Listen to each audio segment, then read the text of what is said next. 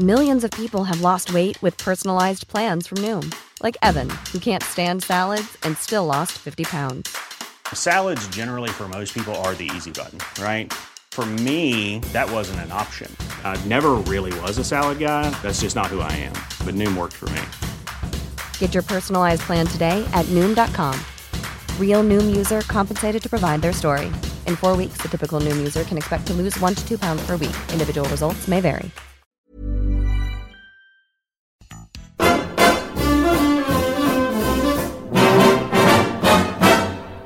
When the red, red robin comes bobbing along, along, there'll be no more sobbing when he starts throbbing his old sweet song. Wake up, you sleepyhead, get up, get up, get out of bed, cheer up, the sun is red, live, love and be happy. What if I be blue? Now I'm walking through fields of flowers. Rain may glisten, but still I listen for hours and hours. I'm just a kid again, doing what I did again, singing a song. When the red, red robin comes bobbing along.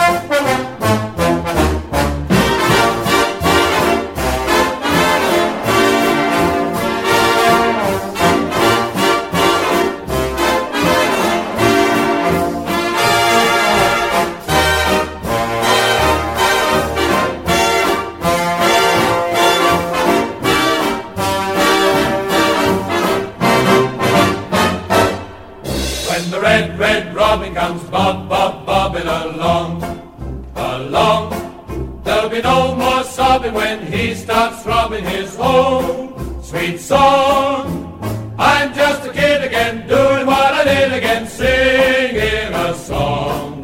When the red, red robin comes bobbing along. When the red, red robin comes bobbing. When the red, red robin comes bobbing along.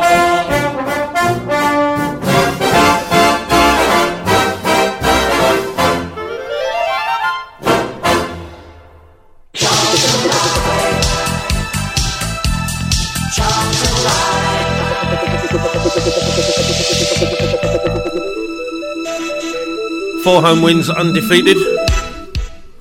Managers, who needs them, eh? Welcome to Charlton Live, everybody. Good evening, this is Charlton Live. You are live from the Valley. We are in competition with a 4-year-old's birthday party. I'm trying to get a cake. I'm trying to keep Nathan and Paul out of the party, but it's not proving successful. Yes, joining me this evening is Nathan and Paul. Evening, boys. Evening, all. How's everybody? All right? Yeah, living the dreams always. Jolly good. We are going to talk about the game yesterday, of course. Another victory, as I said, the 4th home victory on the spin. And the first for Kevin Nugent, of course. Following the sacking of Russell Slade, of course, we're going to end up talking about that. We're going to look at the latest odds for who the next manager is going to be. We are also going to ask you for 4 suggestions, if you will, which Nathan's just tweeting out. The very first one is, who do you want as manager, first of all? Secondly, who do you think is going to be manager? Who do you absolutely not want as manager? And then one a bit out of left field. I want your ideas of who you'd want to be manager that's never likely to happen in a million years. But I want a reason for that. I don't want you just pick Guardiola at the edge. You know what I mean? I want your reasons why you want this particular manager, although it's never going to happen. So those things we're going to talk about, and everything else that you're going to throw at us. We got your emails and tweets. If you could, studio@charltonlive.co.uk if you want to email us, and of course at Charlton Live if you want to tweet us. But of course, first order of business. No Louis tonight, by the way. He's schmoozing up in Stoke or something. I don't know. I think he followed the team bus from Port Vale yesterday out of here. He might have just tagged on the end with his roller skates. I have no idea. But anyway, no Louis tonight, but hopefully we'll stand in.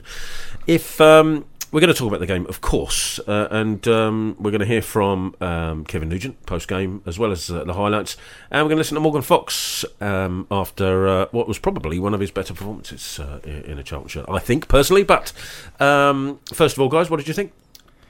That was good to get a win. That's the important part. I mean, I know it's been a weird week in some ways and just a normal part of the roller coaster that is Charlton at this moment in time, but the important part is you want to see 3 points on the pitch, and we did it. I mean, for me, it was 20 minutes of good football that got the 2 goals. The rest of it was relatively mediocre, but it was relatively professional performance, I thought.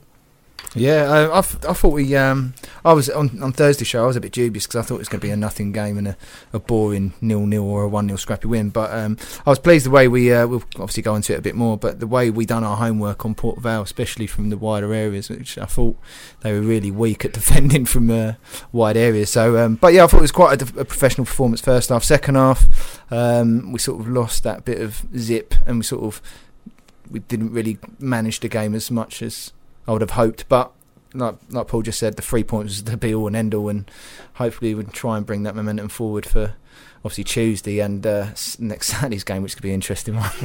Yeah, let's get to that later. Well, we'll let the Thursday boys deal with Saturday. We'll deal with Tuesday. It's a lot easier. I will come on to it. We'll play the highlights in a second, and I will come on to the Port Vale game away, actually, because if anybody was listening that was at Vale Park, the similarities between that game and Saturday's game was stunning, because in the first game at Vale Park we absolutely played them off the park. I mean, much better than we did yesterday. For 45 minutes we should have scored 5 or 6. I mean, it was that dominant. Obviously we had Holmes in the side, and that made a difference. You're right, Nathan, from width we bossed it from minute 1, but the trouble is we only got the 1 goal. And I think that was the crucial difference yesterday. I think we bossed 45 minutes. We were excellent, you're right, for 20 odd. But even either side of that, they didn't really trouble us as such. No. To be fair, even in the second half, even though they had a larger percentage of possession, I suspect, they didn't really trouble us that much, I didn't think. But crucially, the second goal came. And I think had that second goal not come, I think we might have panicked a lot more. Because what happened at Vale Park is we sat deeper and deeper and deeper and deeper and just succumbed to a last-minute penalty, which was, I think, if they'd have actually got a goal, that's the 4-year-old party. That's not Nathan. Disagree. That was just me of a 3-point victory. Nathan disagreeing with my point of view. Excuse me. Don't make me laugh. I'm fine if you don't make me laugh. So I think that second goal was crucial. Had they got a goal yesterday, I think we might have been in a spot of bother. I think there's a chance if they'd have got that second goal, or the first goal, we might have been under so much pressure. They'd have started lumping balls in the box, and who knows what could have happened after that. So I thought the second goal was crucial.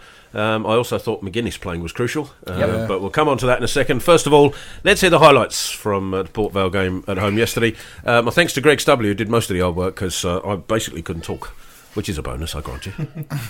Jose back to Fox. Charlton bringing the ball forward. Fox has the ball out wide to Jackson. Jackson with a crossing opportunity. Opts to pass it back to Jose. Jose's got Lookman on the far post. Good ball towards Lookman. Takes a touch in the penalty area. Lookman goes to goal. Saved by Anik at the near post. Yeah, and you've got Josh McGuinness tanking in towards the far side of that goal, looking at Ademola Lookman with his arms out, thinking a ball across, we would have scored there, and he might be right, but although it had to go past 2 Port Vale players before it got to Josh McGuinness, so I think Ademola Lookman's perfectly in his rights to have a pop there. Good move from Charlton, almost resulted in the opening goal. It's corner for Charlton. Lookman is showing short for Jackson's corner. Jackson left-footed much better towards the far post, and there's free headers off the bar. There's Jason Pearce with it. Headers come against the bar. Lookman's fouled. Jose looks to cross it in towards McGuinness. McGuinness wins the header. Oh, he's just cracked wide. What a header that was from Josh McGuinness. How on earth did he get his neck round that? Lookman brings it again, surrounded by Port Vale players. Does well to come away with it. Now Ulverstad. Good thing with that though is there's so many players around Lookman that there are spaces everywhere else. Ulverstad left for Fox. Fox crossing opportunity, looks towards the far post, and McGuinness wins it! What a Josh finish. McGuinness has given Charlton the lead with a superb header.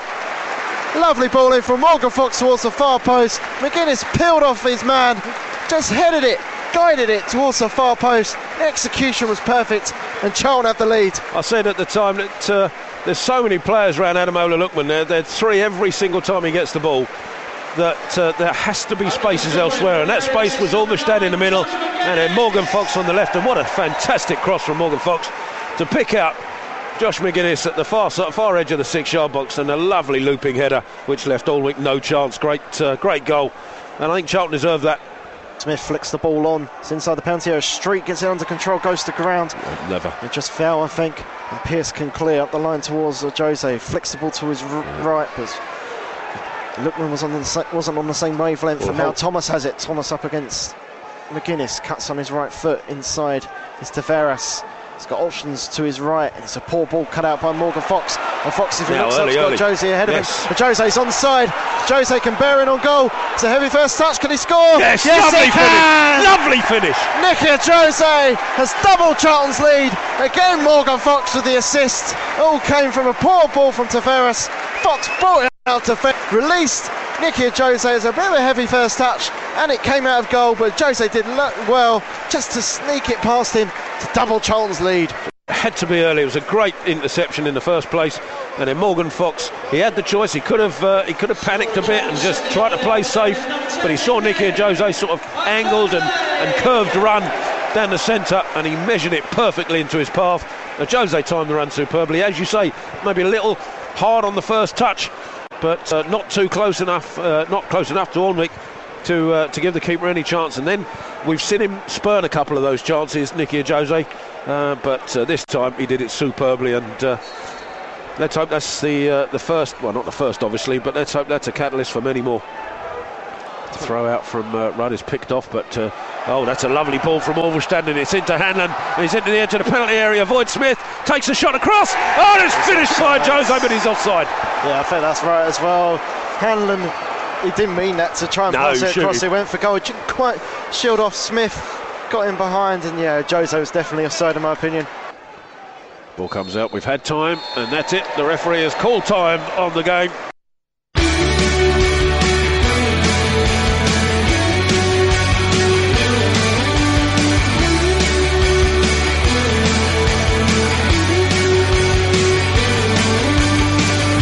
Cousins, lovely ball into the path of Goodmanson. Can he take his man on? He does. He's trying to be pulled back, but he's in the area. The ball across the Benicali, and there's a goal. Charlton have the lead again. Super work. Firstly from Henderson to roll it out to Cousins, who did a pinpoint pass into the path of Goodmanson, and instead of Goodmanson going on his own, a slide rule ball across the penalty area, picked out Benicali, who buried his chance, and Charlton are 2-1 up. Charlton Live. You're welcome back to Charlton Live. That was the highlights, as I said, mostly done by Greg, because my throat, I wasn't entirely sure would last. Fortunately, the second half was as dull as dishwater, so I didn't test it much, except for the disallowed goal, which I think probably was. Yeah. Looking at the way we saw it, anyway. But when you leave that game, are you happy that we've won, or just a bit miffed that we sat back and the performance in the second half wasn't really up to the same level? I mean, obviously we won, but obviously there's not that same element of when you get a win. It used to mean a lot more in previous years, whereas now you say, okay, yeah, we won, and then you sort of crack on with doing whatever you're doing. But yeah, I mean, in terms of the performance, it was great. I just at half time on Twitter said we just need to make sure our game management's up to scratch, and otherwise we were going to make it hard for ourselves, which we always seem to do anyway. And I think that obviously ended up what was happening. But yeah, I think in terms of the winning feeling, it's a case of, yeah, we're only 4 points away from playoffs now. But usually you'd be like, oh yeah, 4 points away from playoffs. Now it's like, yeah, we are. It's like, yeah. Well, it's part of that though, because you actually don't believe as a fan that it's realistic. Is that fair? Is it because we're so hit and miss, we're so hot and cold? Whether or not that will change when a new broom comes in, I don't know. But we're so hot and cold that we can beat Port Vale this week, and then we'll get tonked by Bristol Rovers. Do you know what I mean? So is it a case of that you don't actually believe that we can get there? And even if we get there, we're not sure we can do it anyway. I don't know. I mean, as we were just saying off air, at the moment, I don't know if any other Charlton fan feels like this. It just feels like a bit of a chore coming down on a Saturday afternoon to come and watch it at this moment in time. But you say about the winning fee and those sorts of things, but I think Nugent alluded to it in his conference after the game. We've won our last 4 home games, so from coming down here and seeing a win, actually that's quite regular at the moment. And we lost 1 game out of the last 7 and 8, and incredibly that cost Russell his job. So I think we're going to get the door kicked in a second. They're balloons. They are.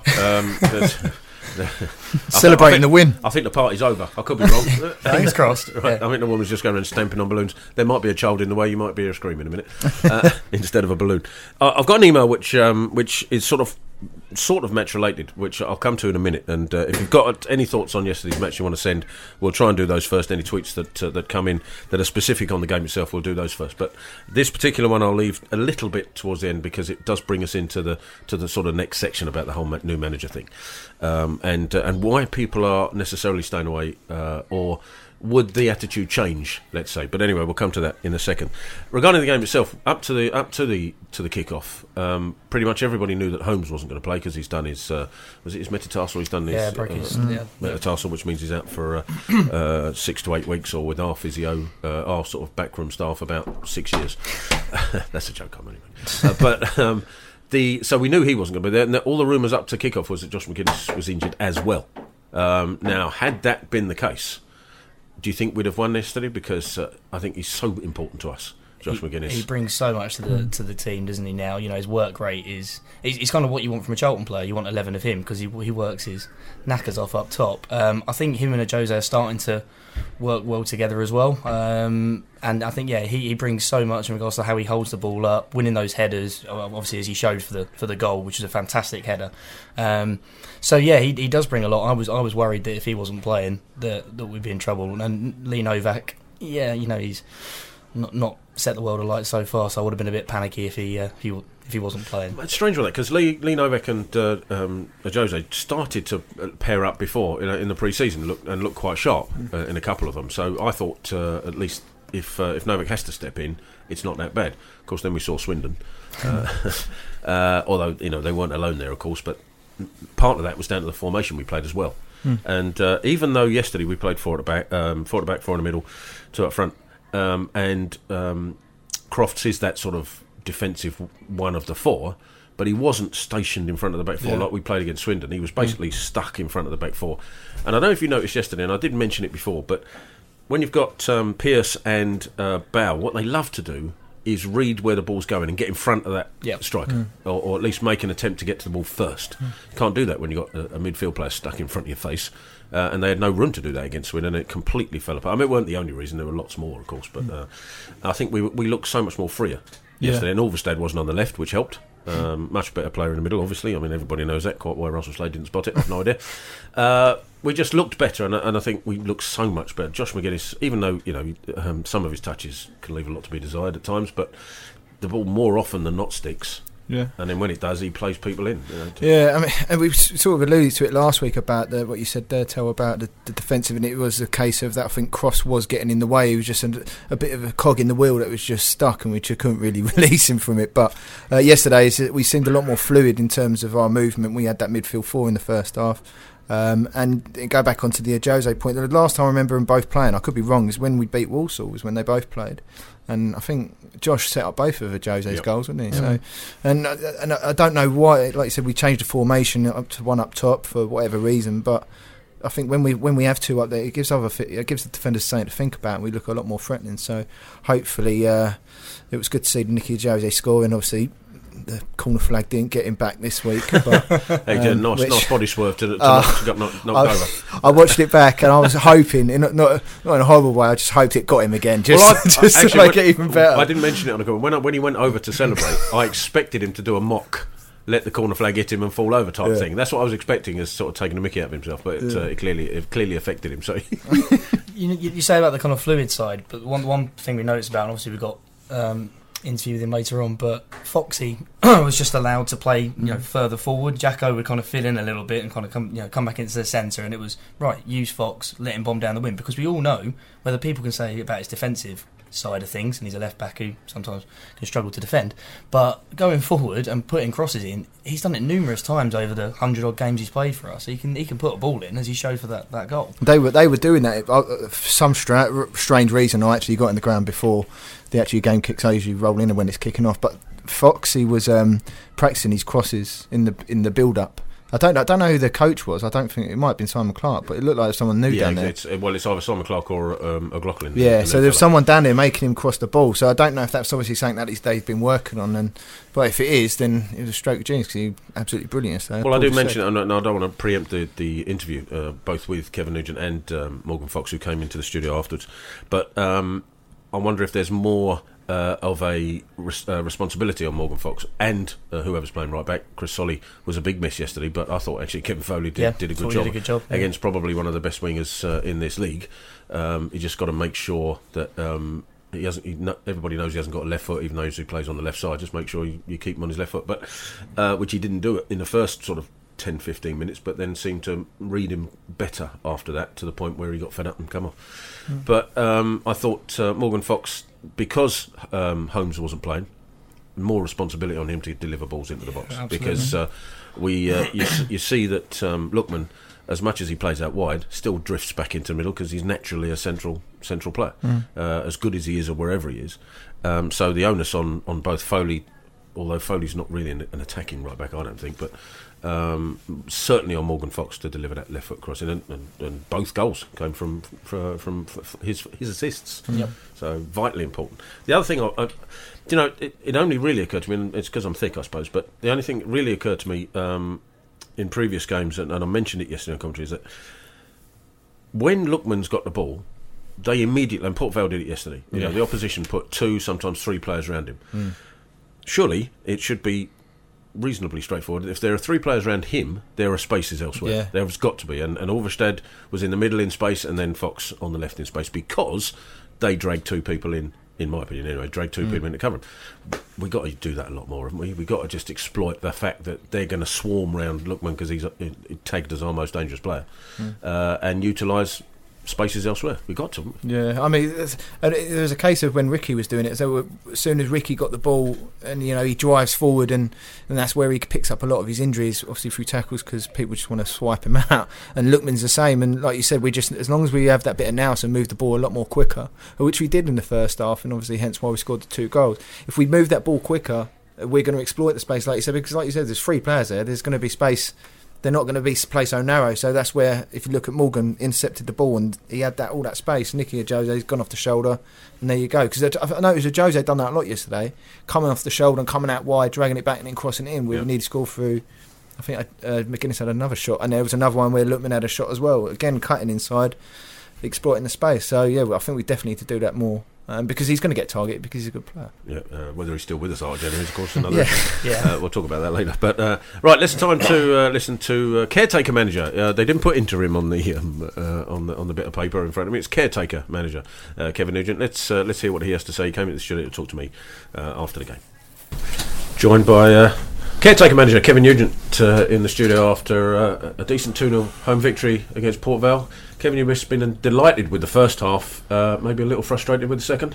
Yeah, a little bit. I thought it was a bit of a nervous start from us because it's been a difficult week for the players. So it's a little bit nervous, but we kind of grew into the half, started creating chances, and then obviously Nicky and Josh have finished a couple off, which made it comfortable first half. But second half, they put us under a bit of pressure. We still broke away a few times, but I was pleased with the end result.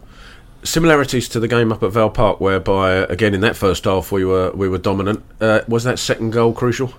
Because we didn't get it. It really was. Yeah, it really was. I don't think we were as fluid today as we were at that game, because that was one of the best performances, first half performances of the season. But what it was more effective today. We were solid in that game up there. We were there was so many passes, but in this one we were more solid. We were very disciplined.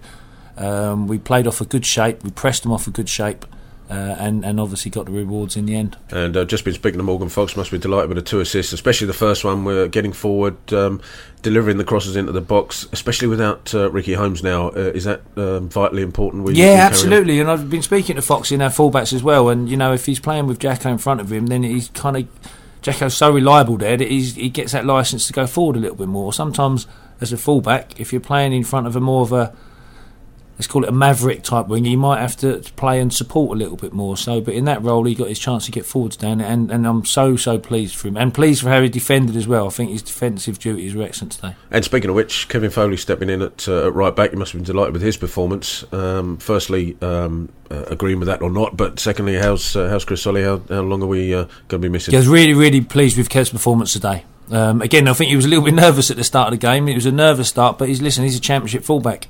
And he's come in and he's marked a very, very good player in Jerome Thomas, one of the best and most talented players in the league, and he's marked him out of the game. And Chris Solly, obviously the medical team, will fill us in more on that. But hopefully he'll be available pretty soon. But we'll have to wait and see.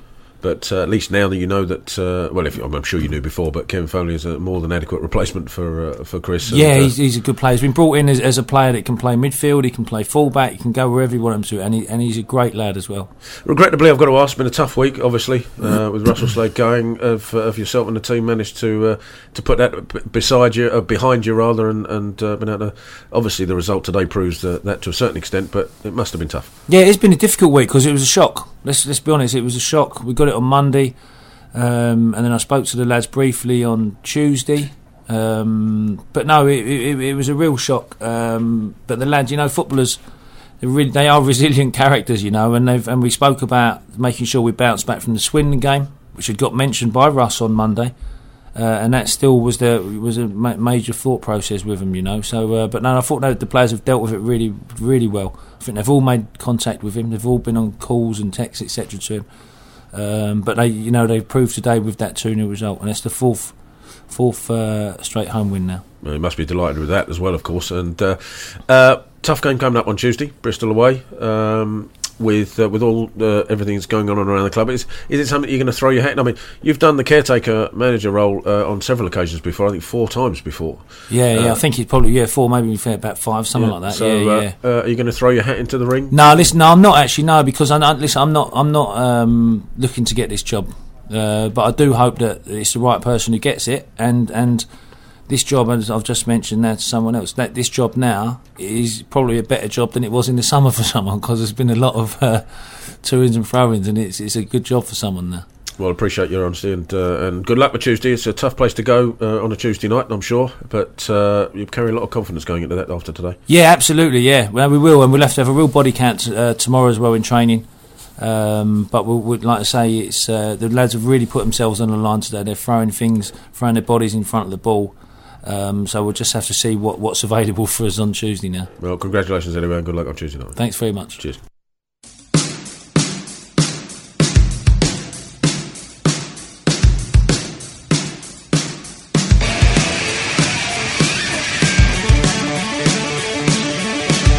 Dennis is fed in, lovely touch, goes round his player, chips across the box. Jackson! Oh yes! What a goal by Johnny Jackson!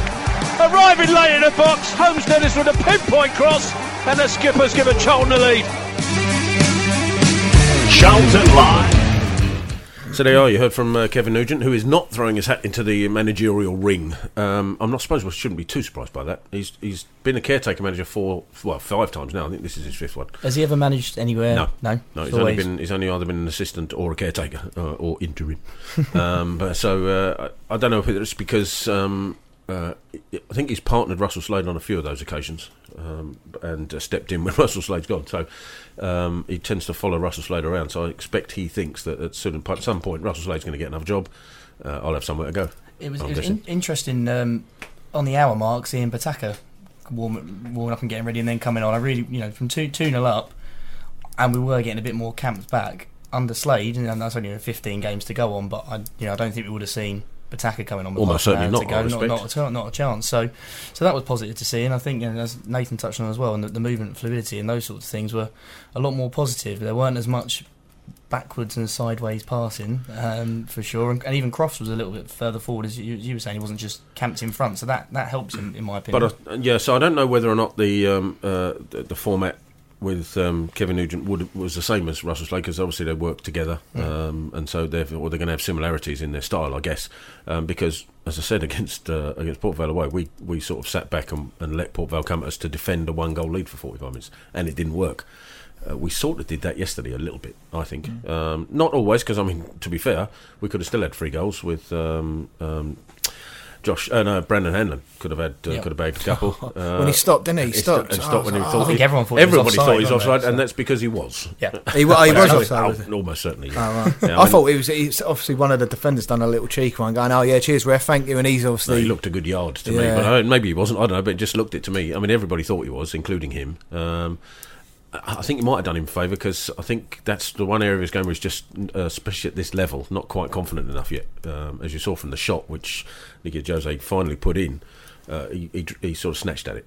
and that's going to happen. I mean, he's only he's still quite young, so he's still getting in those positions, though, isn't he? So which I think we was. I was speaking to Joe yesterday. I went with, and the difference between him and Carlin is he puts himself about a bit more and works. He sort of works more for his chances. Where I think Carlin sort of.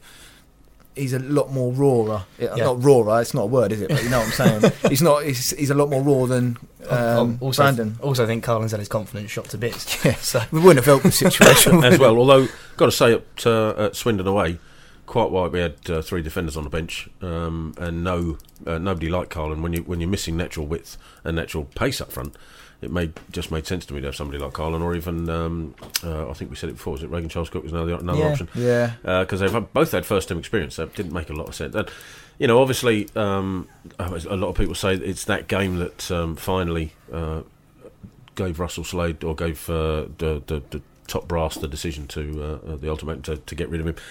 Whether it was that or the visit of certain people to Belgium, I've no idea. I've got a little scenario that I'll play out to you later, which might explain it. I don't know if we've got any match day tweets that you want to cover. Yeah, I've got a couple. I've just had to because I started writing them down on my phone, and then it's sort of overload. So I've had to go to the old school pen and paper because it was getting so many. So we've had Roland Time to Go said. The atmosphere in the ground was quite desolate, which I think we touched on when we was off air, didn't we? How sort of quiet it was, even in the concourse.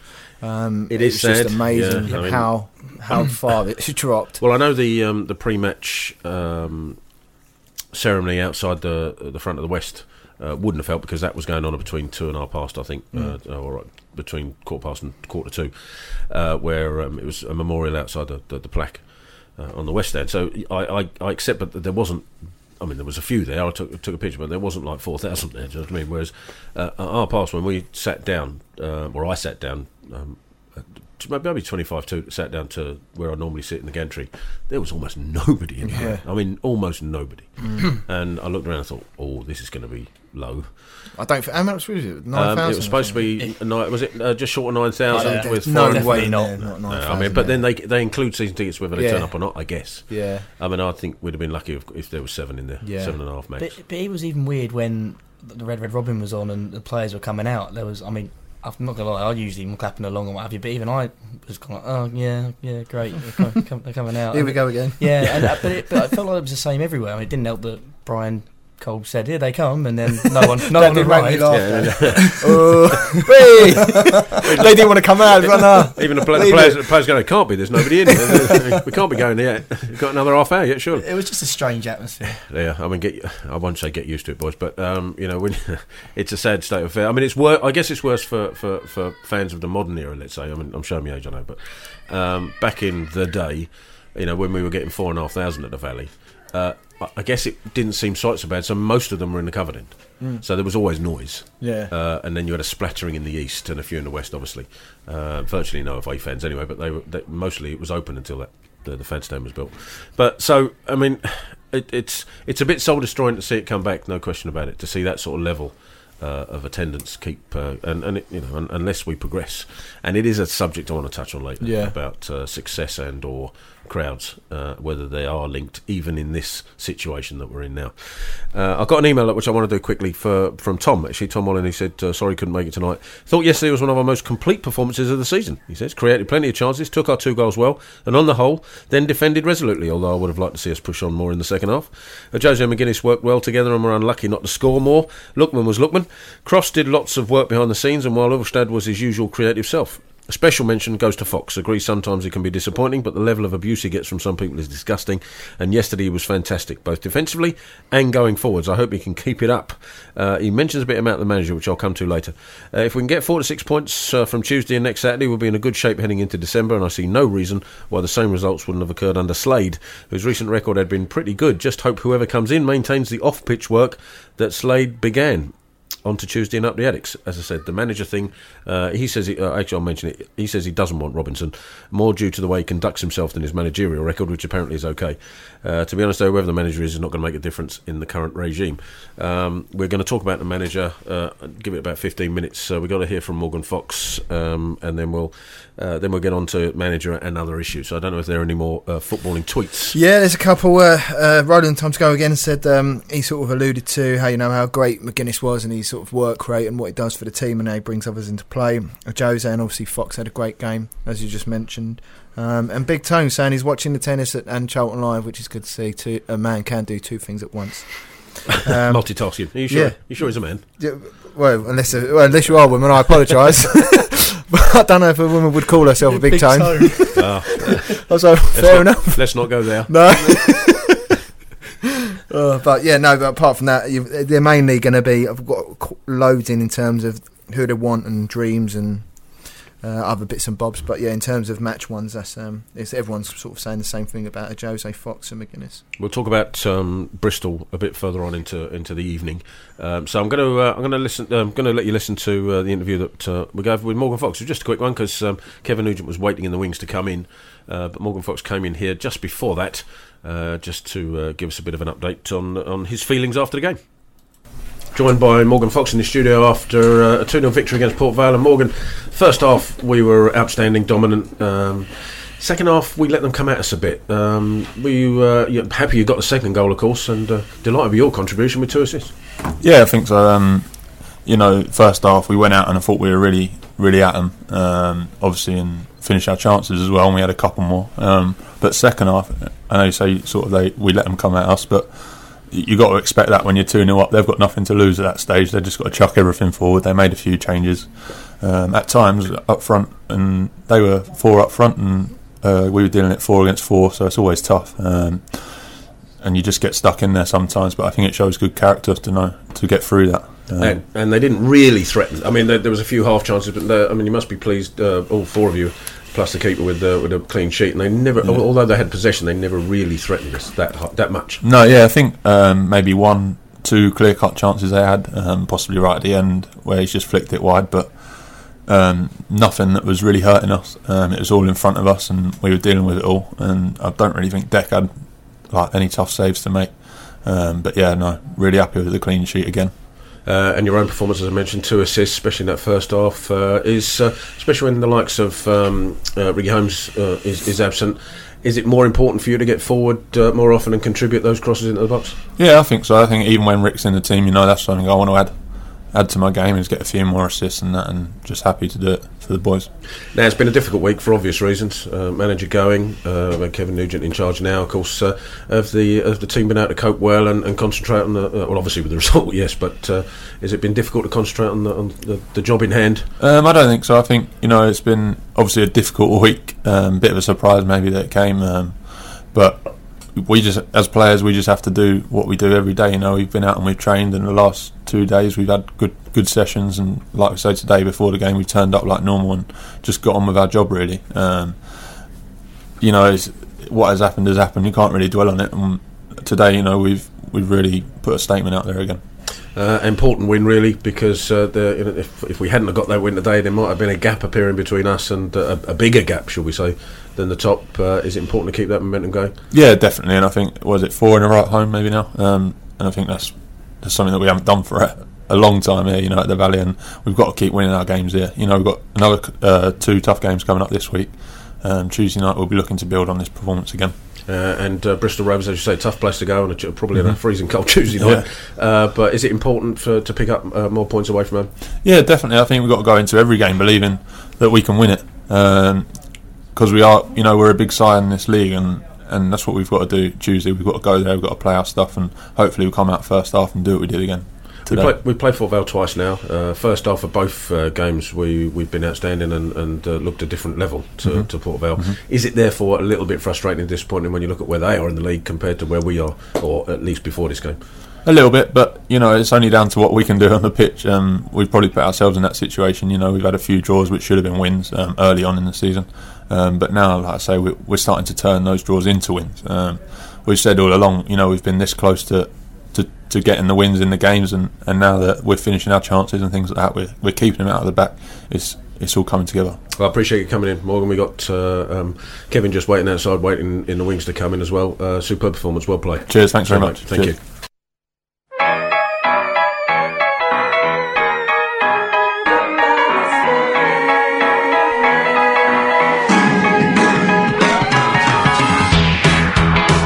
Catch and sees, but McCuffey's line. He's gone for it, you know. Oh, what's a goal! What a goal by Ahmed Kapsi! That's almost at the halfway line. Unbelievable strike. That is outrageous. Right-footed. He saw McCuffey's line. What a goal!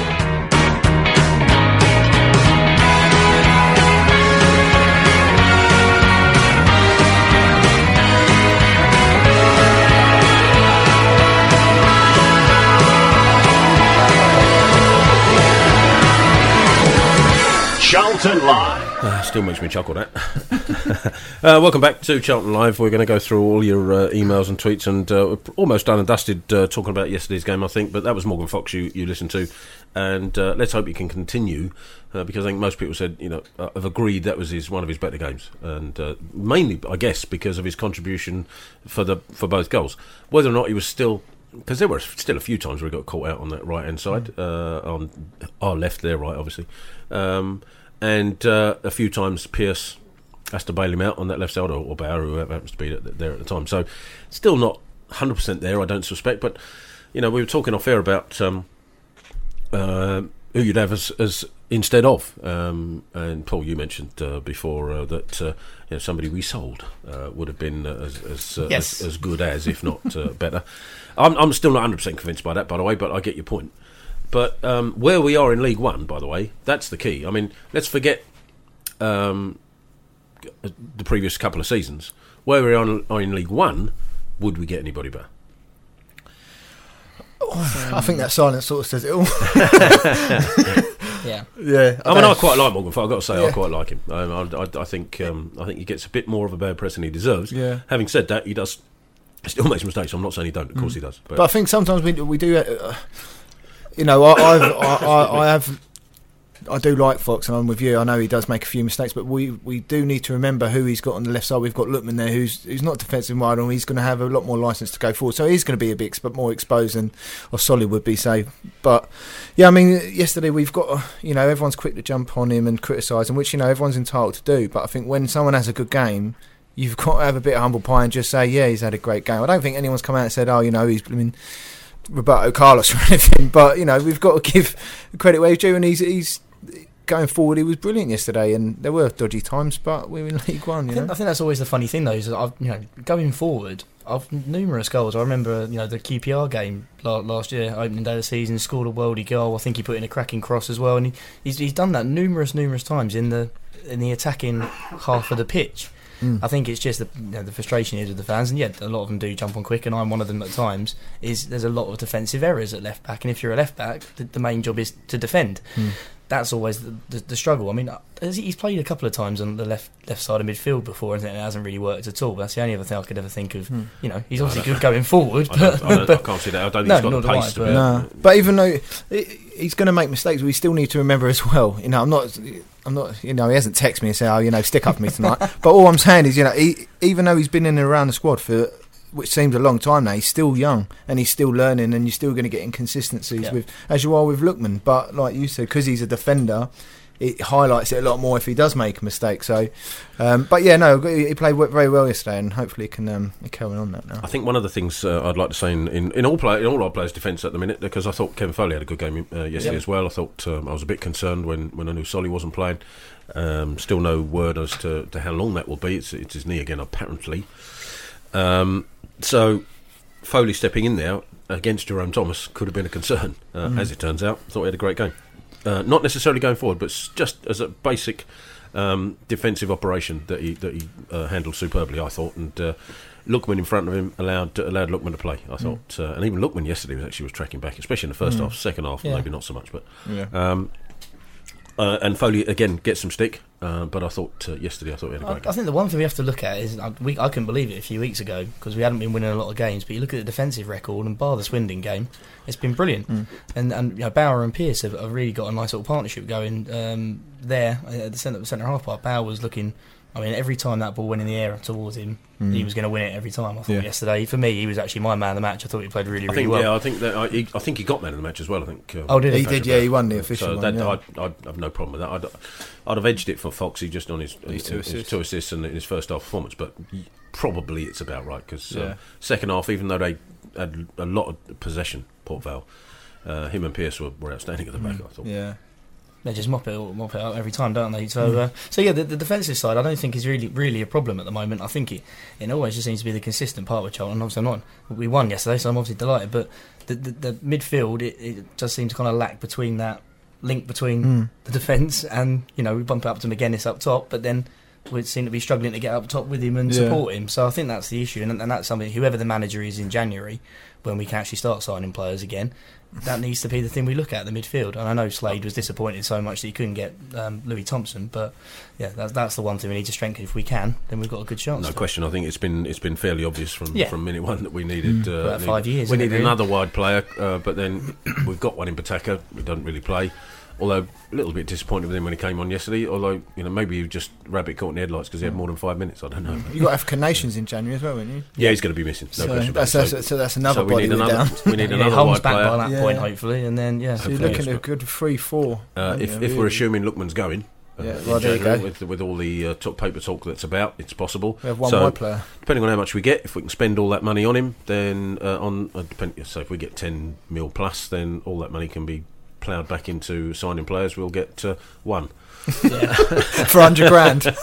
I don't and think spend 10 million on his wages. I don't think anyone would have a problem if you went in January and that money was invested in the team. But I think we all know it ain't going to happen. As I'm saying it, I'm shaking my head, and as you're listening to me, you're shaking your head. Everyone's probably going, "Are these all right?" They're on drugs in there. Must be that birthday cake. I got a reply from Big Tone, by the way. Got it.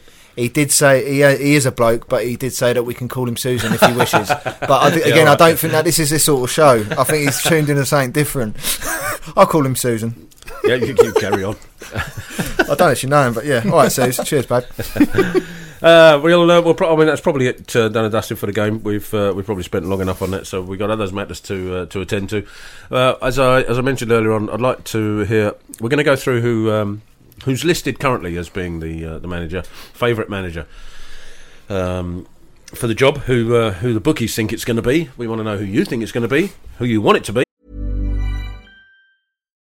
Millions of people have lost weight with personalized plans from Noom. Like Evan, who can't stand salads and still lost 50 pounds.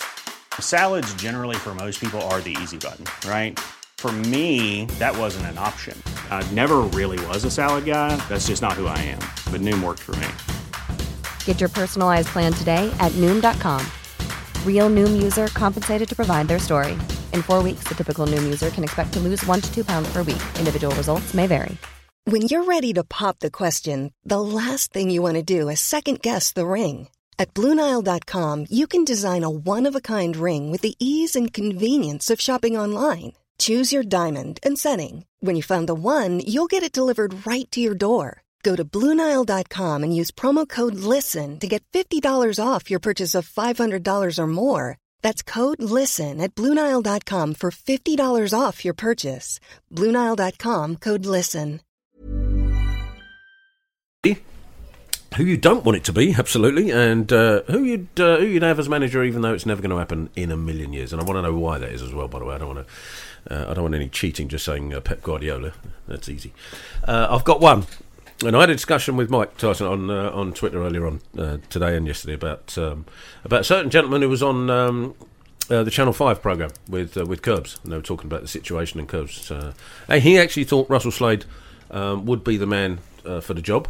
He thought it would just settle Charlton down a bit over the past 2 years of turmoil, somebody to build something at the background. And by all accounts, hearing news now, that's what he was doing behind the scenes to settle us down to then go forward.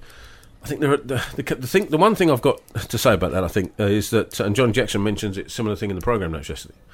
Why not tell us? Do you know what I mean? I mean, just tell us that. If there are people, and of course there are, and I think Mike was one of them, who wasn't a fan of Russell Slade because he felt he was boring, negative, and too defensive-minded, etc., etc., which I can understand, by the way, certain times, and that game against Swindon is a classic example of that.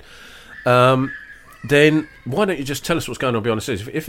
If in normal circumstances, and I think that's probably what the regime don't get.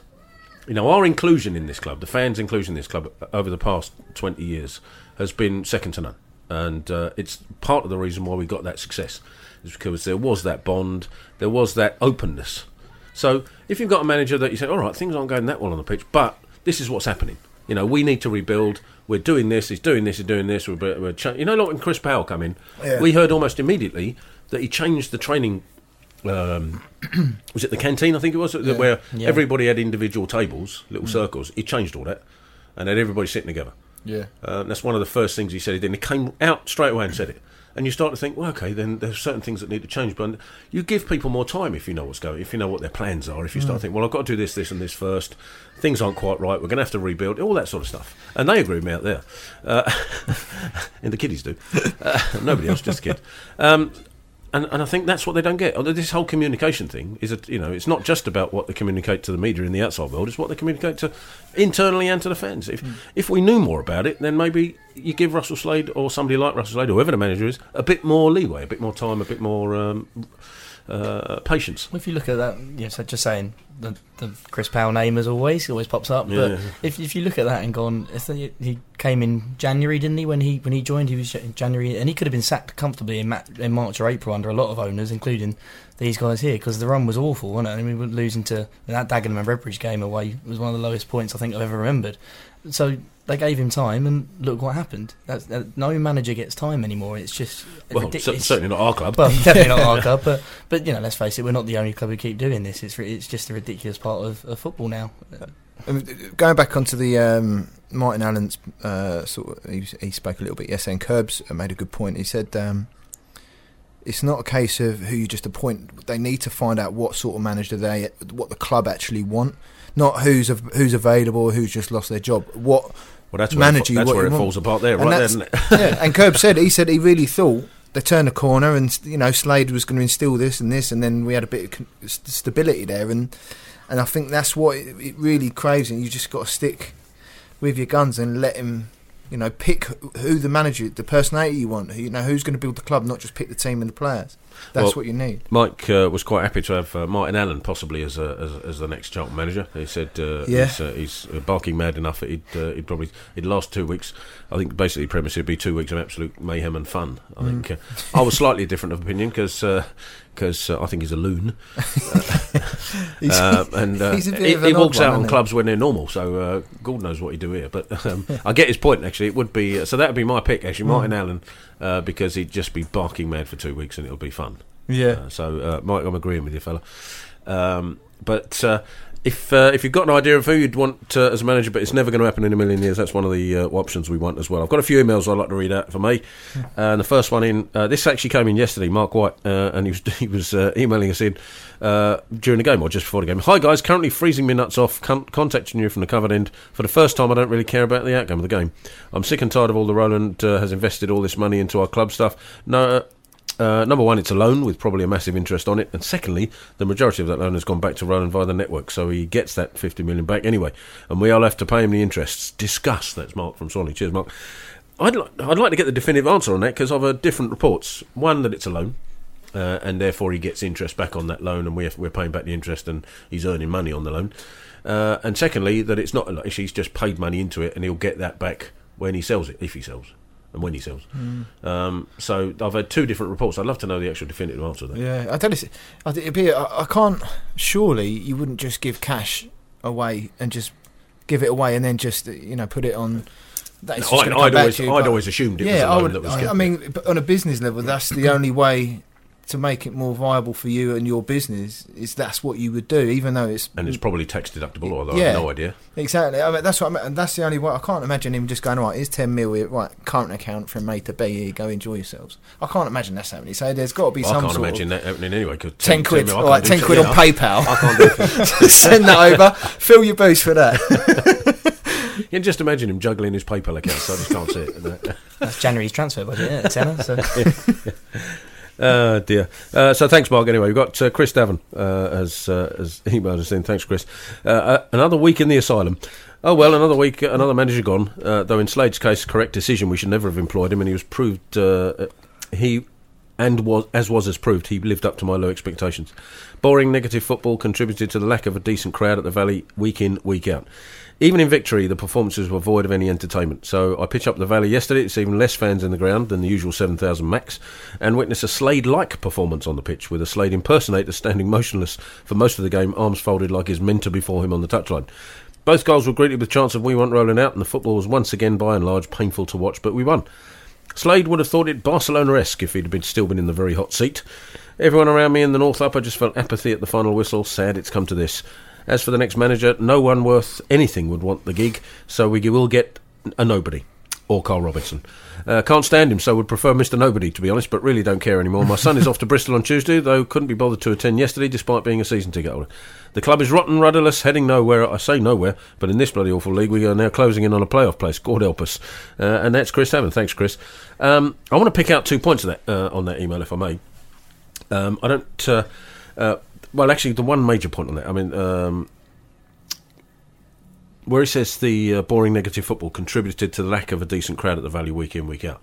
That's the bit I just want to grab, if I may. And I'm playing devil's advocate here a bit, so forgive me. But obviously, quite a few people aren't coming, and they say they're not coming because of the regime. They won't come back until the regime is gone, and the rights and wrongs that can be debated elsewhere. I understand it completely.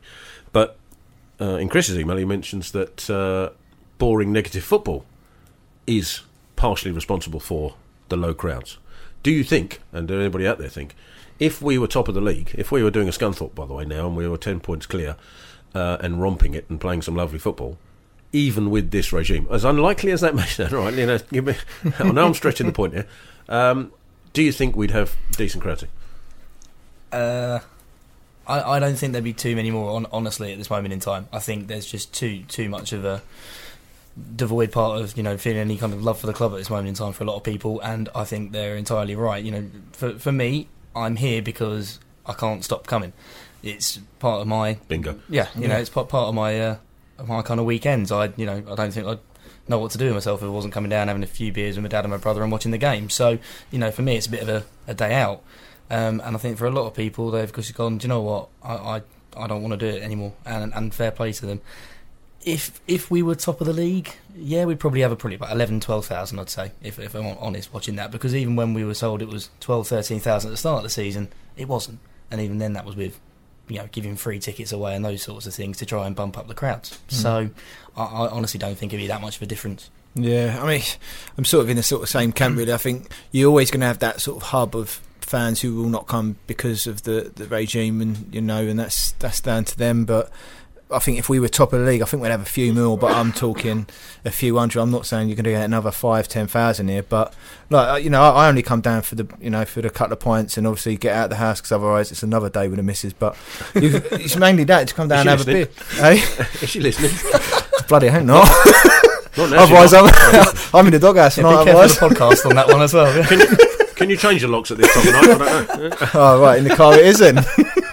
But yeah, no, I agree. I think if you, I don't think we'll gain 100, tens of thousands. I think you have a fair few more. But the only reason I brought it up is because I have heard that mentioned more than once. That I'm not coming. It's boring, negative football.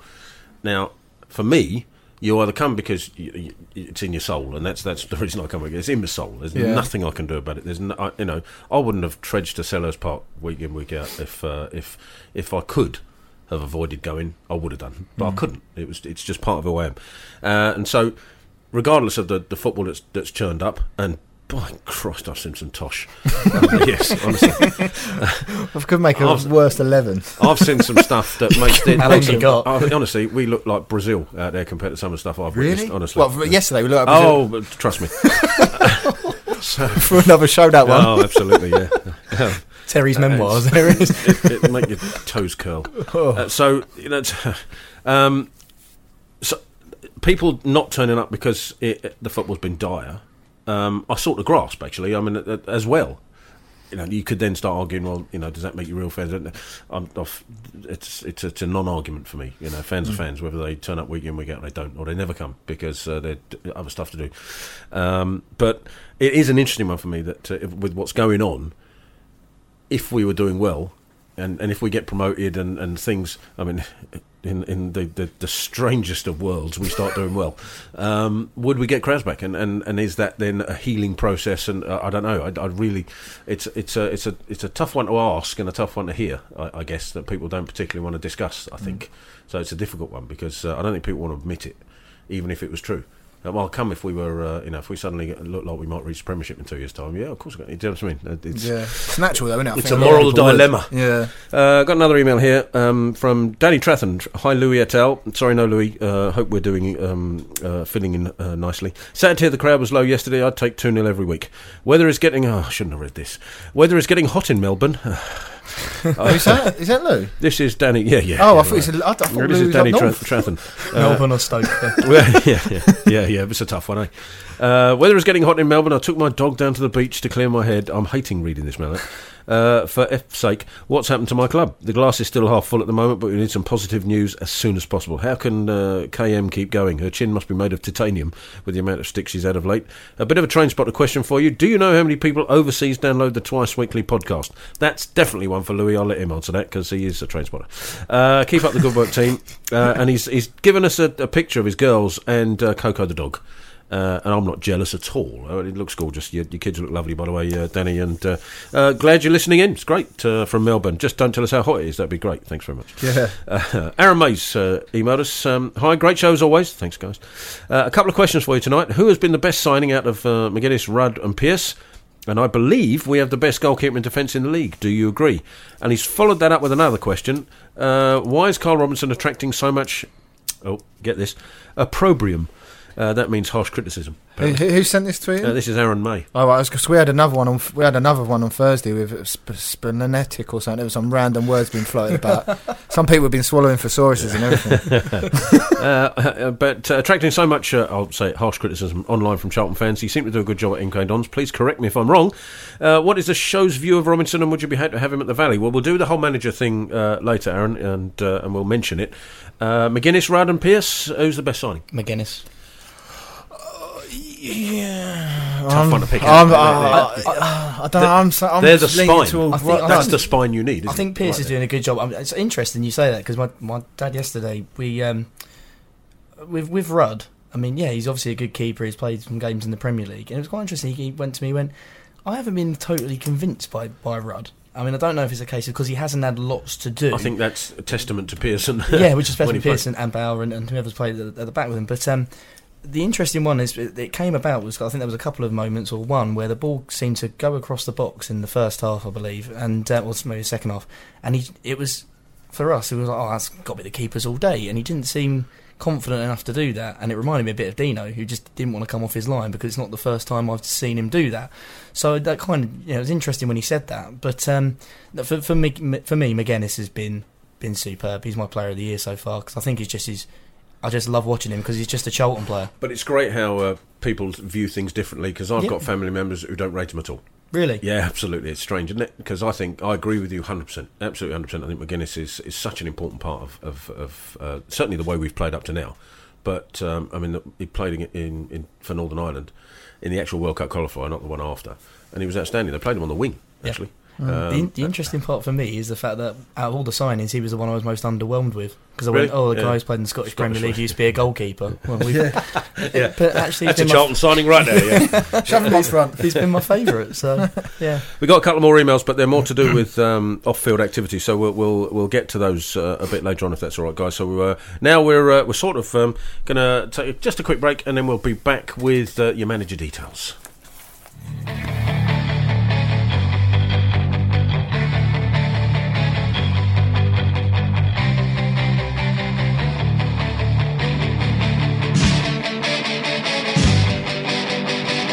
Johnny Jackson is in! Yes!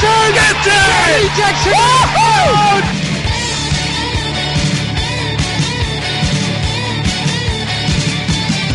Charlton Live. You're listening to Charlton Live! Got him. Oh my God! That was the mascot that was in it yesterday. Bless him. And he's got a toilet. He was. My heart's just gone. He was on his own. Bless him, that mascot. I'm trying to remember his name. Was it Jack? I think it was. He was on his own. He's got a voice box, hasn't he? Bless him. And but when he started, he was. I should have not edited it because at the start it was. You're listening to Charlton Live. I mean, no, you got to shout. You've got to be angry. Just warn us the next time you put that one on. No, because I wouldn't have got the reaction I wanted. I wanted that reaction. Yeah, it was good how we put our ones on. He's left his earphones off. I knew what was coming. Crafty little minx over there. And that's the loudest individual mascot I think we've ever had. So bless him. I'm sure his name was Jack. I'm just looking for him in a program now, but I'm sure it was Jack. And I've got to say, before we carry on, the Jack O'Connor, yes, it was 8-year-old Jack. I hope his family are listening. I did tell him to. 8-year-old Jack O'Connor. He's from Bexley, and Johnny Jackson's his favourite player. And he came into the studio and belted it out. And bless him. What I was really pleased with is when we did the memoriam just before the kick-off, and we had the last post and the balloons and the soldiers in the middle. It was great to see that Jack was in there with all senior, people of certain ages, and it was just very poignant that a young kid was in that mix, because it's all about that. It's all about trying to keep educating the young people to know what went on, and that was fantastic for me. I loved that. Yeah, no, it's good. Right, managers' jobs. I'm hoping we got lots of tweets, because emails have been a bit in short supply. Yeah, I've got quite a few. Look, here we go. I've had to write them down. Man, scribbling away. Are you a doctor? Right? Are you a doctor? Well, what's wrong I can't understand any of that. I was going to say, I can't self-diagnose it, mate. No, I'm just mate, look, I've got little arrows pointing here. Look, I've got 442. You definitely should have been in the. Well, that's what I started doing it on my phone. I thought I'm going to get blimmin' thumbache or something, so I thought I'd do it on here instead. So you got right cramp instead. Go on, carry on. Right, which one? Well, right, okay. So we've got quite a few on the. You're in control, mate. You carry on. It's a Nathan show. Right, here we go. Right, so we've only got a couple on the wheels. We've got quite a lot on the wants and the dreams. The wheels, we've got. Well, shall I tell you? Actually, before you start, I tell you what the odds are? Go on then. The current odds of who the betting companies will think will be the chart manager. This is oddschecker.com. I've checked. There's only bizarrely, there's only three betting companies giving odds on it. There was only earlier. I think it was Betfair, Sky Bet, and Paddy Power, the ones that were giving it. And I think that hasn't changed much by the looks of this. So looking down the list, we've got Sky Bet are offering Carl Robinson at 5-2 on. Eesh. Wow. No, is that Betfair? It's BV. What's BV? BetVictor. It's BetVictor. Okay. I don't gamble. I've no idea. It's 3-1 on, and Paddy Power is 10-3 on. Oh, that's quite. So they're all odds on. All short odds. Gary Caldwell is out at either 3s, 4s, or 5s to 1. So he's dropped. Jimmy Floyd Hasselbank is 11s, 10s, and 3-1. Johnny Jackson is 12s in 2 and then 5-1. Kevin Nugent is, after he's already said that he don't want it, is 7-1 and 12-1. Adam Murray. Who's Adam Murray? The one who lost his... Yeah, Mansfield. Oh, yeah, okay. He's 25-1. As are the following. These are all 25-1s, right? Barry Ferguson, Dennis Wise, Doogie Friedman, Gary Brabin. Who's that? York City, wasn't it? I thought he was probably Bexley Town or something. Don't shoot Greenwich Borough. There's some names on here. Look, hold on. Look, you wait till you hear the others. These are all on BetVictor, by the way, because Paddy Power and Sky Bet just gave up after Adam Murray. So now we've got Dennis Wise, Gary Waddock, James Beattie, Jamie Fullerton. I thought he was an actor. John Carver, Kevin Keegan. I thought you just like pick a name out of a hat and just go, we'll put him in the mix. That'll do. Sir Ralph Ramsey. I thought Kevin Keegan was dead. Lee Clark, Mark Hughes. Mark Hughes? Why not Mark Hughes? That's got to be a different Mark. Why is that only 25-1 as well? Oh, this is classic. Mark Robbins, Mark Simpson, Nick Barmby. Nigel Adkins actually is 25-1s for 2 of them, but 8-1 on Paddy Power. I was going to say Adkins was right up there a lot. Nigel Pearson, Nigel Worm, blimey, Paolo Di Canio, Peter Taylor, Phil Brown, Russ Wilcox. Ain't he a DJ? they're just mucking about. Oh, so he'll do the house music in the. Oh, you'll love this. Oh, don't. I was there that day. Carol Fry's out here at 25-1 as well. Yeah, get him back. Stephen Presley's in there. Then we got Alex Ray. And then it goes out to 28s. Old Nebosha Vinikcevic. Him. Oh, Nobby Vinegar. Yeah, him. Alex Ray, as I said. Colin Calderwood. Colin Calderwood's only one. There's only one there. No, Calderwood. That's a different one. Is that the same? That must be a type. Yeah, that's got to be a misprint. Isn't it? He's just had an assistant at Villa. Guy Luzon's in there at 33s. Steve Evans at 33, even though he's just got another job. Actually, that is a thought. I wonder if they'll do like a. Turn the lights on. I wonder if they'll do like a. You know, like if you're betting on a Saturday, but you do a spread bet, you do like an accumulator. Yeah. Do you reckon they'll do an accumulator on the 3 next managers? They probably because will. it won't be that far away. Yeah, 15 games, yeah. So you could probably I reckon do accumulator on 3. You could be do it each way or something. Absolutely. Alan Kirby. After all them names, Alan Kirbishley is 50-1. He's at the bottom of the list, Alan Kirbishley. Bless him. It's all about Russ Wilcox, surely. No. Plums, with Ryan Giggs. What, Curbs with Giggs? Curbs and Giggs are on 50-1. There we are. Is O'Loughlin not on that list? I didn't. Yeah, Chris O'Loughlin's on 3, but he's 10's on Paddy Power, 25's on Bet Victor, and 28's on Sky Bet. I think that is literally like a little lotto. They pick names out of the hat. Well, I mean, look, according to this, it's Carl Robinson's to say no to, by the looks of this. Yeah. I mean, it looks that way. I mean, if he's already declared the interest in the gig. Well, apparently he was here. I didn't see him. But Yeah, I heard rumours Saturday. he was here in the car park or whatever. And the rumours are that out of those, Calderwood and Robinson have been interviewed. That apparently, so that's the rumour that's going around. I have no idea if that's true or if there's any substance to it, but that's the rumour that's flying around. So, what do people? Who do people want? What are the fans saying of? Who do they think will definitely have it? That's what we should do. So this is where I was I'm scraping the barrel here, but basically it's mainly everyone reckons it's going to be Chris O'Loughlin, Richard Church saying just the FA should prohibit anyone getting the job because of the whole thing. Robin Lisman thinks any one of RD's. And the RD's crew. Well, that's O'Loughlin, then. Yeah, so I mean, that's the ones that everyone thinks they will get it. In terms of wanting, Tom van der Peer said Jimmy Floyd Hasselbank would be okay. John Carey said Carol Fryup. Not I've heard of him, but he must be his brother or something. Susan, aka Big Tone, has said Andy Hughes and JJ. Oh, they'd want them. Sort of want them. John Johansson. Jacko. Sorry. Yeah. Did you imagine? Yeah. Did you hear the Jacko interview from last week? No. Where he said about he's doing his badges. He's on his second stage of his badges, and he said, "Of course, I want to go because I was in the interview room, but I let the main journos ask most of the questions, and I think there's a one from it might have been the Sun said, what you." Obviously, because he's getting slightly longer in the tooth than he has been for a while, and got subbed. So the question came, are you looking now towards coaching and managing? He said, absolutely, definitely. I've taken my coach's badges, and then hopefully I'll get a job. Please God, it'll be here. Is that what he said? That's what he said. Fair enough. Don't know how far away he is from those badges, but hurry up, JJ. Yeah, he was fairly quite a long far way down. Because I think he's just doing. I thought he was just doing his A or B, like a pro one. So it can't be that far away. But it's like a 2-year course, isn't it? The pro license. But I go along with it. I like that Jackson Hughes double. Yeah, it's an interesting one. Yeah, you have quite people have come up with that one. You've got Mark Reed come up with a good suggestion. He said they should put Catrian in charge, and then Roland can sack her by Christmas, which was quite a good one. And Pete said keep Nugent, JJ, and you as like a little sort of trio to sort of keep. I'd love to know what Jason's thinking of all this because obviously he got brought into the frame at some point last season, and then it's been drifted out again. I'm wondering if he thinks he's ever going to get another shout or. And if he doesn't, will he hang around? Would he want it? Well, that's a point, isn't it? I mean, and we had this conversation yesterday, actually, in and around the studio after the game, and we're saying, well, who would want it? Anybody who wants a job, quite frankly. Anybody who wants a job. Because let's face it, if you're a football manager, you think, well, hold on, I'll take that job on a 3-year contract if I last 16 games, as long as they pay it up. Yeah.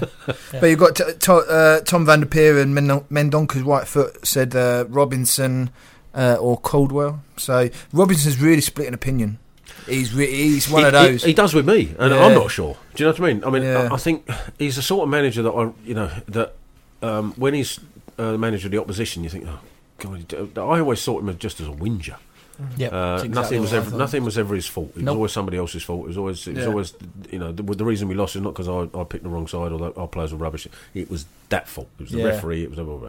So I've never really fancied him because of that.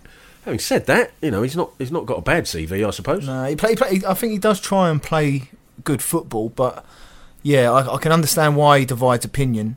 But I've never really looked out for him or listen to his interviews to sort of know too much about him. But Plus, I know he's a Cardi wearer, isn't he? Yeah, Cardi. Yeah. Cardi's. Not sure I trust the bloke in a Cardi. 40s, whatever it is.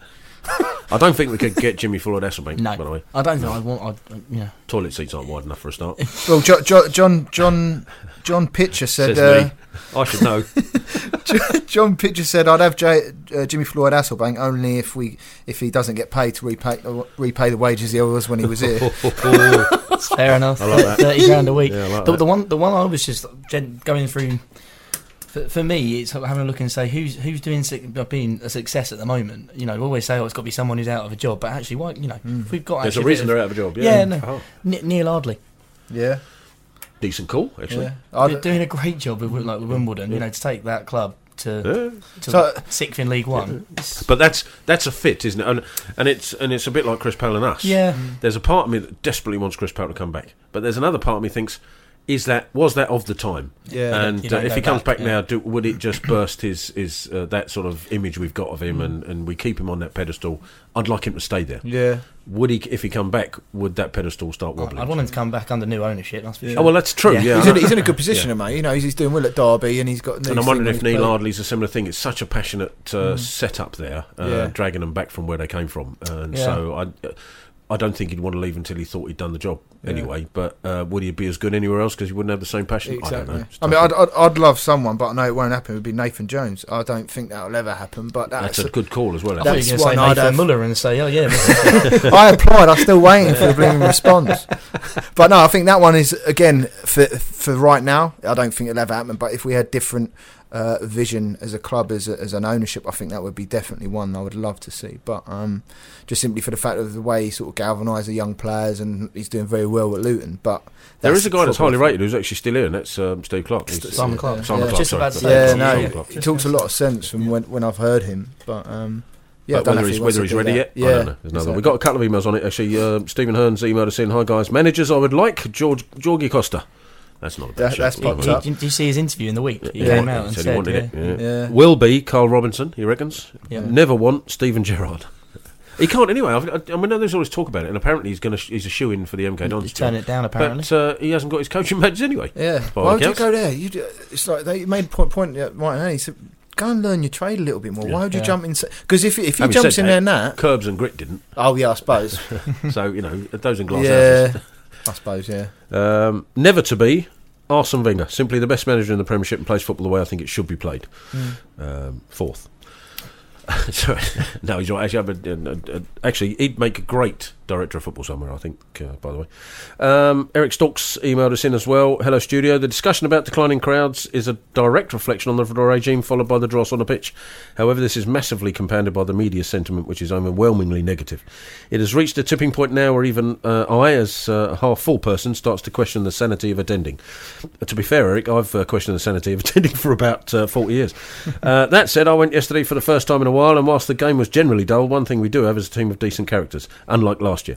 If we just get two decent midfielders, we will be a real force and could salvage something from this season, despite everything. Carl Robinson, no thanks, I'd rather have Ken Dodd. That would be fun. In my opinion, Carl Robinson, has been overemployed for years and seems to have enjoyed some totally unjustified minor celebrity status in the lower reaches. Plus, he's a Scouser. Not sure that... he's no holding back there, is he? Jackson and Hughes would be great, or Nathan Jones, he mentions there. Yeah. So thanks, Eric. Cheers. Those were the views of Eric Stork, by the way, not of the studio. It is interesting to see how many people have got the same opinion of Robinson. When I came in, you said, I said I don't want him here. But I really didn't realise how many people don't like him. Yeah, we had the same on Thursday. Like I think a couple of boys were like, I don't really want him. Don't you think that in a strange way, he fits? Does that make sense? Because I don't like the ownership. A little bit of that, yeah. There's a bit of that. Experience in this league. Because when you consider what MK Dons are, and he was the manager of MK Dons, which also was a club that a lot of people didn't really quite like, and the whole setup of the MK Dons didn't fit right because they sort of jumped into a position they didn't deserve, and he was the leader of that, or he was the face of it. So he almost fits the sort of criteria. We don't like you regime. Do you know what I mean? He almost is perfect for it when you think about it. probably why he's going to get interviewed. That sort of explains. I don't particularly want it, but having said that, we're in a position where obviously we're the alternatives. That's the other issue. If it's not somebody at least he knows League One, I suppose. That's probably the only thing you can say in his favour from my side, anyway. But the alternatives are, as you said, somebody from the network. Yeah. Which we don't want to go down. Thomas Dreesen, they'll probably get the job done. Stop it. Sorry. Anything else, Nathan? Yeah, so basically I've just got that's a new one. But just going on Dream Ones, the reasons they're given is what you just said, Tel, is in terms of perfect fit of the club, and a lot of people have said Kerb's back, a couple more saying about the Hughes and JJ combo, Chris Powell. So they're the main ones in terms of dream. Well, I haven't got any sort of random ones like Pep yet, but hang on, I've got a couple here. I've got Mike said no, Carl Robinson. He's a Pardew. He's a Pardew brother from another mother. Arrogance personified. I like that one. Here's a new one. Mark Crome said Brian McDermott not mentioned. Is he in the job at the moment? No, he's not. Sat by Reading again. Yeah, of course he was. Someone's come up with Dougal from Father Ted. Father Jack would be fun as well. Mr. H. Down with this sort of thing. Love that. Careful now.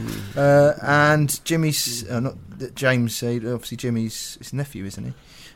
Julia Roberts.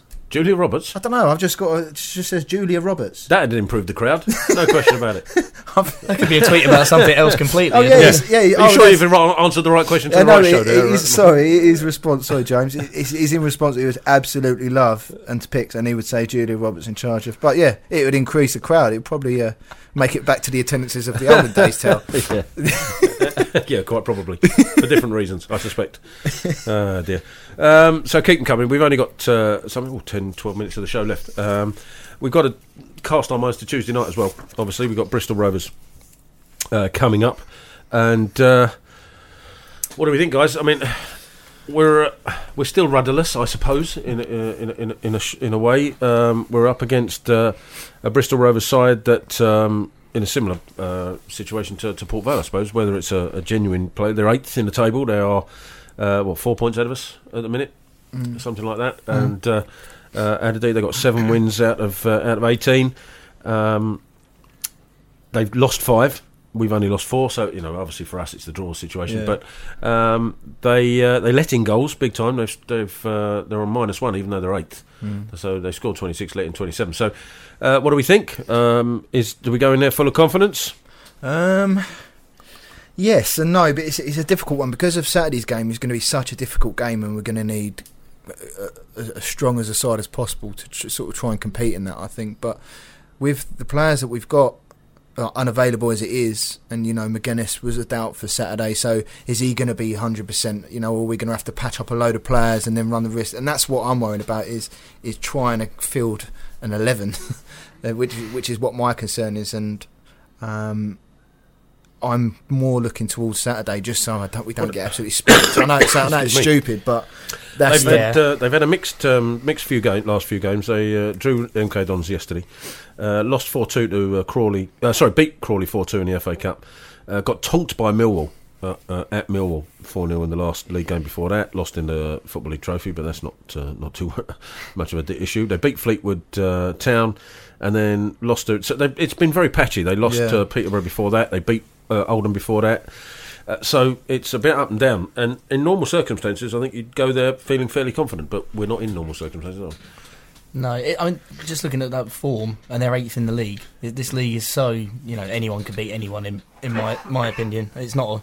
You look at the league compared to when we were last in it. The quality in it is a lot. It's a lot poorer. Look, there are 2 things I want to point out there. This, the side we beat yesterday were 7th. Yeah. And we absolutely bossed them for 2 halves over us. Swindon, who absolutely caned us, just got tanked 3-0 yesterday. And they lost to Eastleigh. So how that's possible when I know it's, but we made them look like Brazil. It weren't because they were any good. So, when you look at the standard of this league, we should be just if we've got the same team as Saturday, as Nathan just said, it's just whether we can get the same team out there, because Solly, it doesn't sound like Solly will play. I think it'd be too big a risk. Yeah. I think Foley did all right there. There's no reason not to continue till Solly's completely fit. I think we'll come away with a draw. I'd love to go there and get a win, but away from home we seem to be struggling a bit. Like I went to the Gillingham game, and I know there's obviously Slade tactics and those sorts of things at that point, but the away games, from what I've seen, we've been relatively poor bar that Port Vale one and Walsall at the start of the season. So if we came away with a point from that, I wouldn't be too disappointed if we can go and get 3 against Sheffield United on Saturday, because I've got a real worry that Sheffield United are going to tonk us. And as shocking as it sounds, I agree with you. I'd rest Josh. I'd play Nova. I wouldn't even play Really? Josh. Yeah, I wouldn't play him. I wouldn't risk it. I'd keep him for Saturday. Keep Saturday. Not a bad shout. Not definitely. I've got a couple more. Tell quickly on Quickly, these. yeah, because Just I've got 3 emails I want to go through. All right, so we got last 3. If you send it after this, I'm sorry, but Seb Lewis has said nobody has mentioned Darryl Clark at Bristol Rovers, taken from non-league to League One playoffs in double quick time.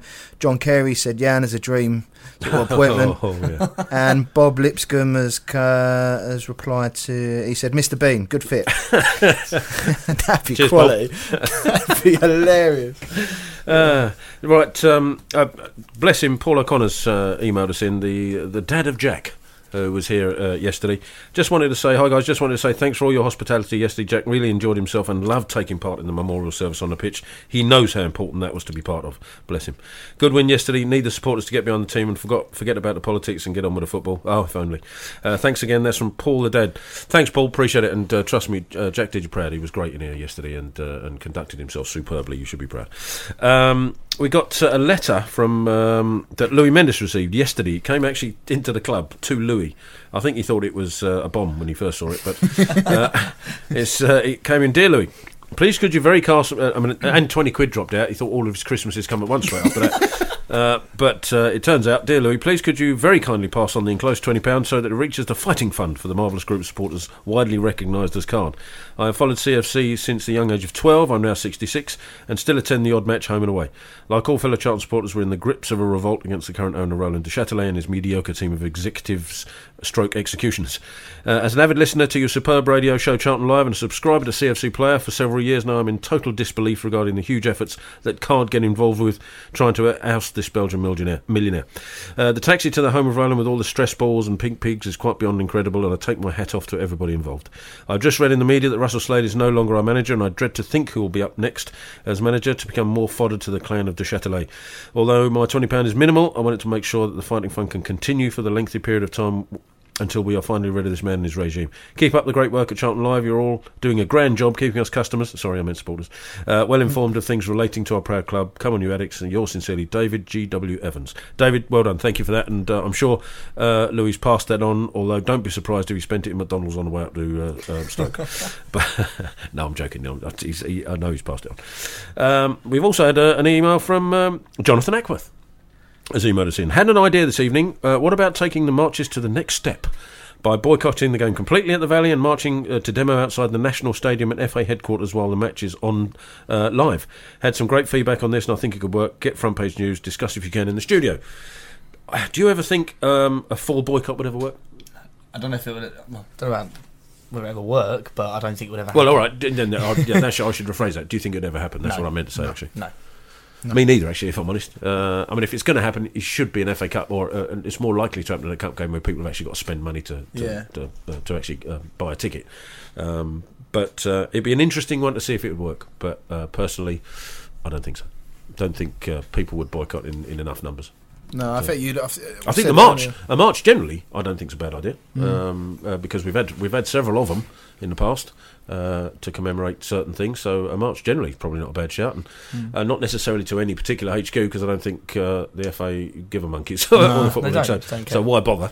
But one from like we used to do, or we've done a few times from Wallis Town all back up to the Valley. That may work. Although organising that, I did one for the 10-year anniversary when we came back. I organised that. That was a nightmare then, and there's much more red tape about it now. So God knows what it'd be like now. Yeah, I think to have a massive boycott from that, it will never happen because you do have a nucleus of supporters that will come regardless and just want to come and watch the football and disagree with the the process stuff, which is they're right and that. And so because of that, I don't think that every single fan will just disengage and go, right, no, I'm not going. So I think obviously it's all going to boil down to the sort of march that you say to us. So last few emails, last few tweets coming in. Let's have a little butchers. Let's have a look. We've got a couple. Here we go. Apparently, we just got an email in saying I'm entitled to a tax refund. That's good. Who are you? Yeah, apparently. I've got to send them my bank details though. That's bound to be genuine. Mother's maiden and name your pin number.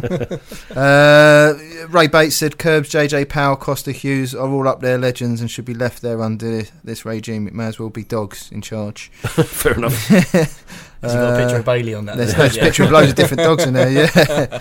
And then it's just a couple of retweets, really. So yeah, I mean, it's been quite good. I mean, it seems from all the tweets, the majority is hoping of something of a Chris Powell or a JJ sort of Andy Hughes thing, which is the dream. And we haven't heard your opinion, boys, by the way. I'd still say I'd stick with Nathan Jones if it's a dream. But who? What? All four? All right, okay. Dream would be Jones. Don't want is any of the. I don't want Chris O'Loughlin. Chris O'Loughlin. You think he's just being sort of I think ushered? Yeah. I think it's Bob Lipscomb tweeted in. Yeah, he did. I just think he's being readied for it. Yeah. I really do. And Irish though. Yeah. Just throw it in. So will, dream, don't, and want. Yeah, I mean, I'd probably. I don't know what I want. My I don't know. That's the difference. You don't know. My want is Ardley. My don't want is Robinson. My think, and I don't know. I still think it's going to be Adkins. I don't know why. Really? Which is why I'm looking at 25-1. I'm thinking I might have a tenner on that. And the dream would be Eddie Howe. Yeah, all day Eddie Howe. I think he's done an unbelievable job at Bournemouth. But it'll never happen because I think he'll be England manager soon. That's almost that's a shoe-in. I think you're right. I think dream for me would still be actually a Curbs Powell partnership. Oh, decent. Because that would take the pressure off Powell coming back the second time around. The one thing with that is isn't it been too long that Curbs has been away from it? Sure. Maybe, but I still think he's got a lot to offer. I mean, I agree with you, by the way. I don't think he could ever be a manager again in his own right unless he went back to basics. And I think he's. I mean, he doesn't have to work now because the whole thing with West Ham where he got paid out eventually, but he couldn't work while that whole thing was going on. So he was forced not to work for about 3 years, wasn't it? I think. Yeah. And in that time, he's just been forgotten. And there are so many other people about there now. And he's always maintained, I think, that I'm good enough still to do a Premiership job, so I don't want any other.